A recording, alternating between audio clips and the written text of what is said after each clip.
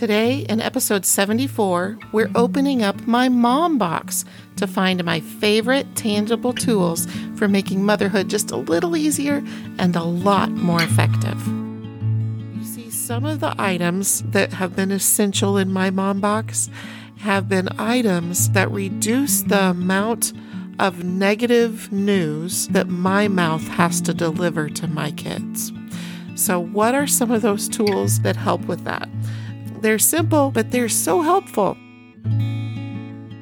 Welcome to the Practically Speaking Mom podcast. I'm Emma, and this podcast is about me. Well, it's also about my older siblings and what we've taught our parents. What they've learned from raising us. I have one sister who's in high school, 2 brothers in college, and 3 married siblings. Did I tell you I'm an aunt too? So as you can tell, my family is quite a handful. Mom says that even with all her mistakes and our imperfections, our family is a masterpiece designed by God. And God has placed on my mom's heart a passion for helping all her mom friends to know that your family is a masterpiece designed by God too. Mom has written a series of books called Your Family, God's Masterpiece, and those books are full of practical ways to help all you moms find your focus to be the masterpiece God intended for your family to be. If you'd like to find out more from the Practically Speaking Mom, you can visit our online home at practicallyspeakingmom.com. Hope to see you there. Oh wait, I think Mom's got something to say too on the podcast. In episode 70, Tiffany Deschner and I were talking about timers and how valuable they can be. She gave some great tips, and I brought up the fact that I used to give this talk years ago where I would show all the things, all the essential tools I would keep in my mom box. And so this was literally a little cute box that I would keep handy in a handy spot in the house as I was raising my 7 kiddos. And it had essential tools to make life easier for me as mom, more effective for me as mom, and to also guard relationship in some ways as well. So what do I mean by guard relationship? I mean that our role as mom is we've got lots and lots of important roles that we play, but 2 very big ones are we want to balance character development and giving them effective skills for life with relationship. And so if I give them skills that they need for life, but I do it at the expense of our relationship, be harsh and rigid without time and caring from the heart and without understanding and without respect and, mutual respect and honor. There's so many things that are essential for keeping our relationship in a good spot so that what I teach them to equip them for life is more effective because they want to please someone that they love and respect and have a good relationship with. Or if we have a bad relationship, then they're going to resist wanting to make changes in their character or do a better job on their portion of the chores or whatever. If we aren't at a good place in our relationship, they are going to be resistant to that growth as well. So it's so important that I focus continually on both equipping them for life, both in character and ability and as well as knowledge and all sorts of things, but equipping them for life coupled with maintaining a good relationship, maintaining the right to influence.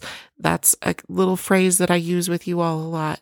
Well, this mom box has some things that really help that, and I want to talk about those first.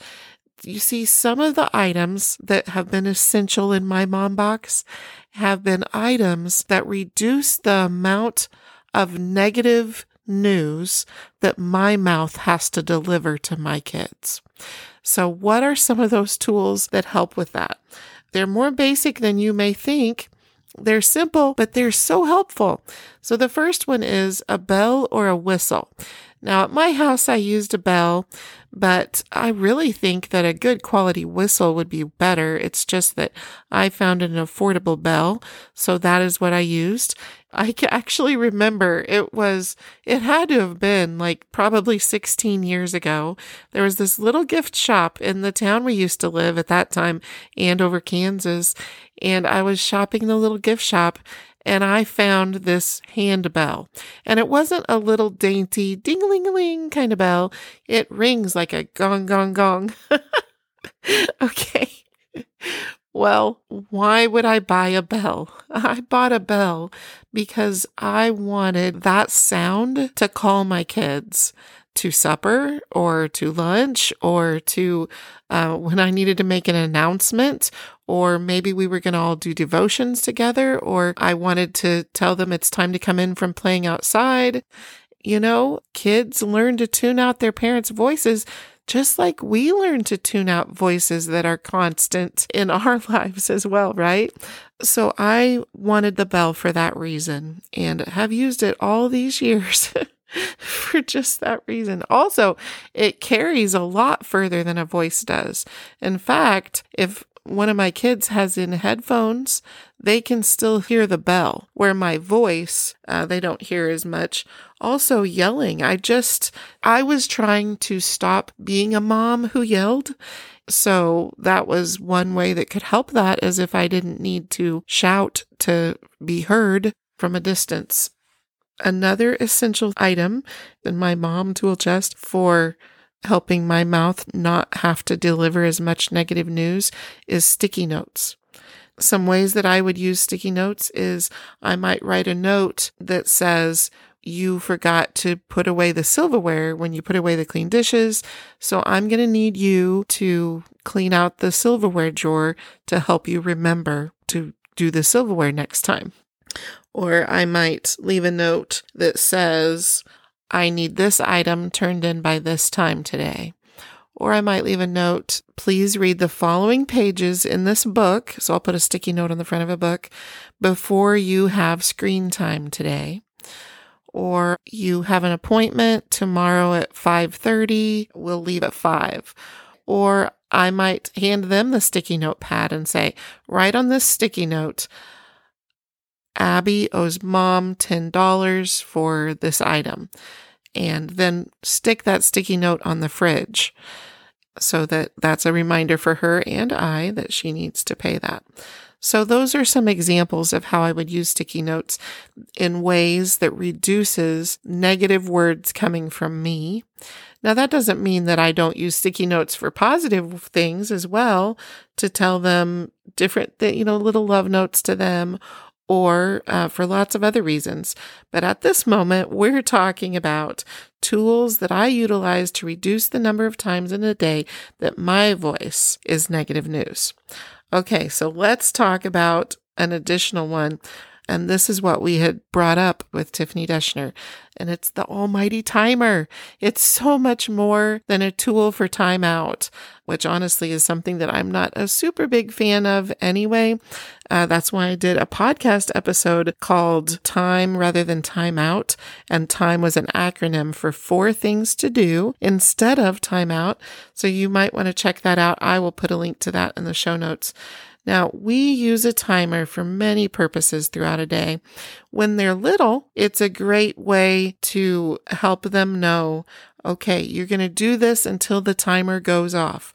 They can't read a clock, so a timer helps them in that way.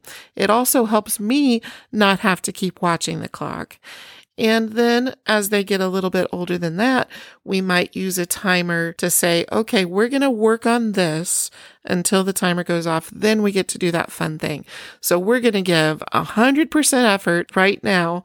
It could be cleaning their room, or when they clean their room, I like to be more specific.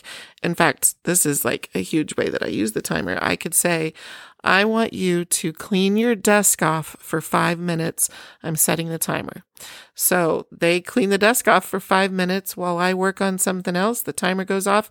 I hear it. They hear it. And then I'm like, okay, I'm setting the timer. I want you to deal with all of these clothes that are laying on the floor of your closet. and try to get that done by the time the timer goes off and we set it again. And so breaking it up into little parts like that really helps big jobs be less overwhelming because we broke it up. It also, that timer in that instance, helps me to stay engaged in the progress of that project as well. I don't care almost how old they are. Like my daughter that's 11, I still like to be very much overseeing the process of her cleaning her room. Because if I just say, go clean your room, it is not going to be that high of a standard. She's awesome, but she's 11. And I want to raise her bar, raise her level of excellence in what she sees a clean room as. And so that means I need to check on her frequently. Inspect what you expect. And I don't know who came up with that quote. It's not mine, but it is something that is definitely a fact of life. If we really want our kids to perform with excellence or perform at any amount of acceptable level, we have got to be following up. And that doesn't mean we have to follow up in anger. It means that we need to stay somewhat involved. I don't want to be a crutch. I want to grow their ability to be more and more reliably independent workers. But I still need to check in with them. If I don't inspect their work, I also don't get to praise it. And that's a really important part of it too. We had to do a little celebration when Emma's room was done because she had worked hard and we did a very, very deep cleaning of her room. That doesn't mean that I nonstop cleaned right along with her, okay? It meant that I was overseeing. So breaking it down into little steps, coming back and checking, but those timers can help so much with that. Now, another use of timers is competition. It is fun to create some competition, some fun-loving competition between kids on different things, who can get this done first, or let's see who can clean this the fastest, or who can come up with a solution the quickest, or, that kind of thing. Some kids really thrive on competition and some don't. But if you have an only child, or if your kids are further apart in age, then them competing with each other becomes pretty impossible or not possible.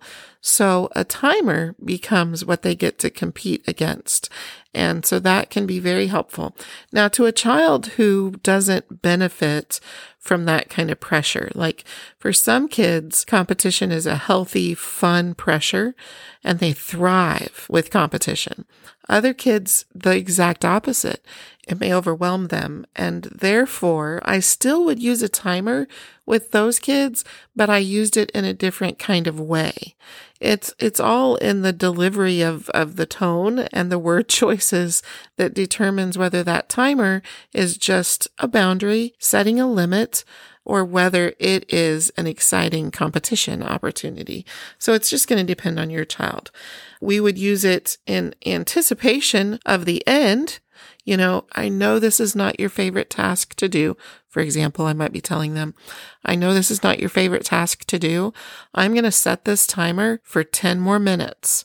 And as long as you give full effort in that 10 minutes and really do your best, then you get to be done.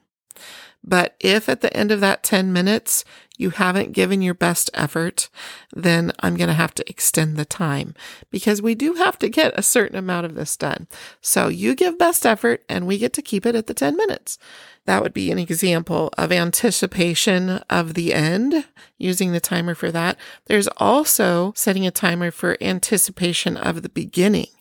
Yesterday, Emma wanted to play a game with her brother that is home from college, but she had some things that needed to get done, and she was having a hard time actually following through and getting it done. So we did a timer. Let's see if you can get it done in the next 5 minutes, and then you'll be done with this, and you'll be able to get to that game. So anticipation of the beginning of the fun or beginning of what they're looking forward to is another use of the timer. So those were some items in my mom box, and we've been talking about mom tools that help reduce the amount of negative news that must come from your mouth. Now let's talk about positive news. One of the great privileges of motherhood is that we can praise and affirm our children in ways that spur them toward growth and good behavior. You want to always be in the process of discovering more about your child, what really motivates them to growth and self-improvement and character development. Now, I'm talking about positive reinforcement tools in this little segment. Well, I hate to, but I must interrupt my Mom Box reveal. My busy intentional mom friends, I am making every effort to keep my podcast episodes shorter to fit into your busy days. So I will share the rest of my Mom Box with you next week in episode 75. I hope you enjoyed today's episode of the Practically Speaking Mom, Intentional Mom, Strong Family. You can find lots more from the Practically Speaking Mom at practicallyspeakingmom.com. There you'll find Mom's blog, books, and the 6 rooms of the Intentional Mom's home. If you found this podcast to be helpful, we would be honored if you would share it with others, subscribe to the podcast, follow her blog, and join in the Practically Speaking Mom online community through Instagram and Facebook at Practically Speaking Mom. Mom also has a private Facebook group for intentional moms, and she would love to get to know you there. To be a part of it, join the private Facebook group called Intentional Mom Strong Family. Join today to give feedback about the episode, ask questions, and to interact personally with Val and lots of other intentional moms. Again, that's the private Facebook group, Intentional Mom Strong Family. If you think other moms would benefit from this podcast, would you please put a review on iTunes so that iTunes will recommend this podcast to moms when they search? Mom is looking forward to spending time with you again next week, right here on the Practically Speaking Mom podcast, the place for an intentional mom to build a strong family. See you soon!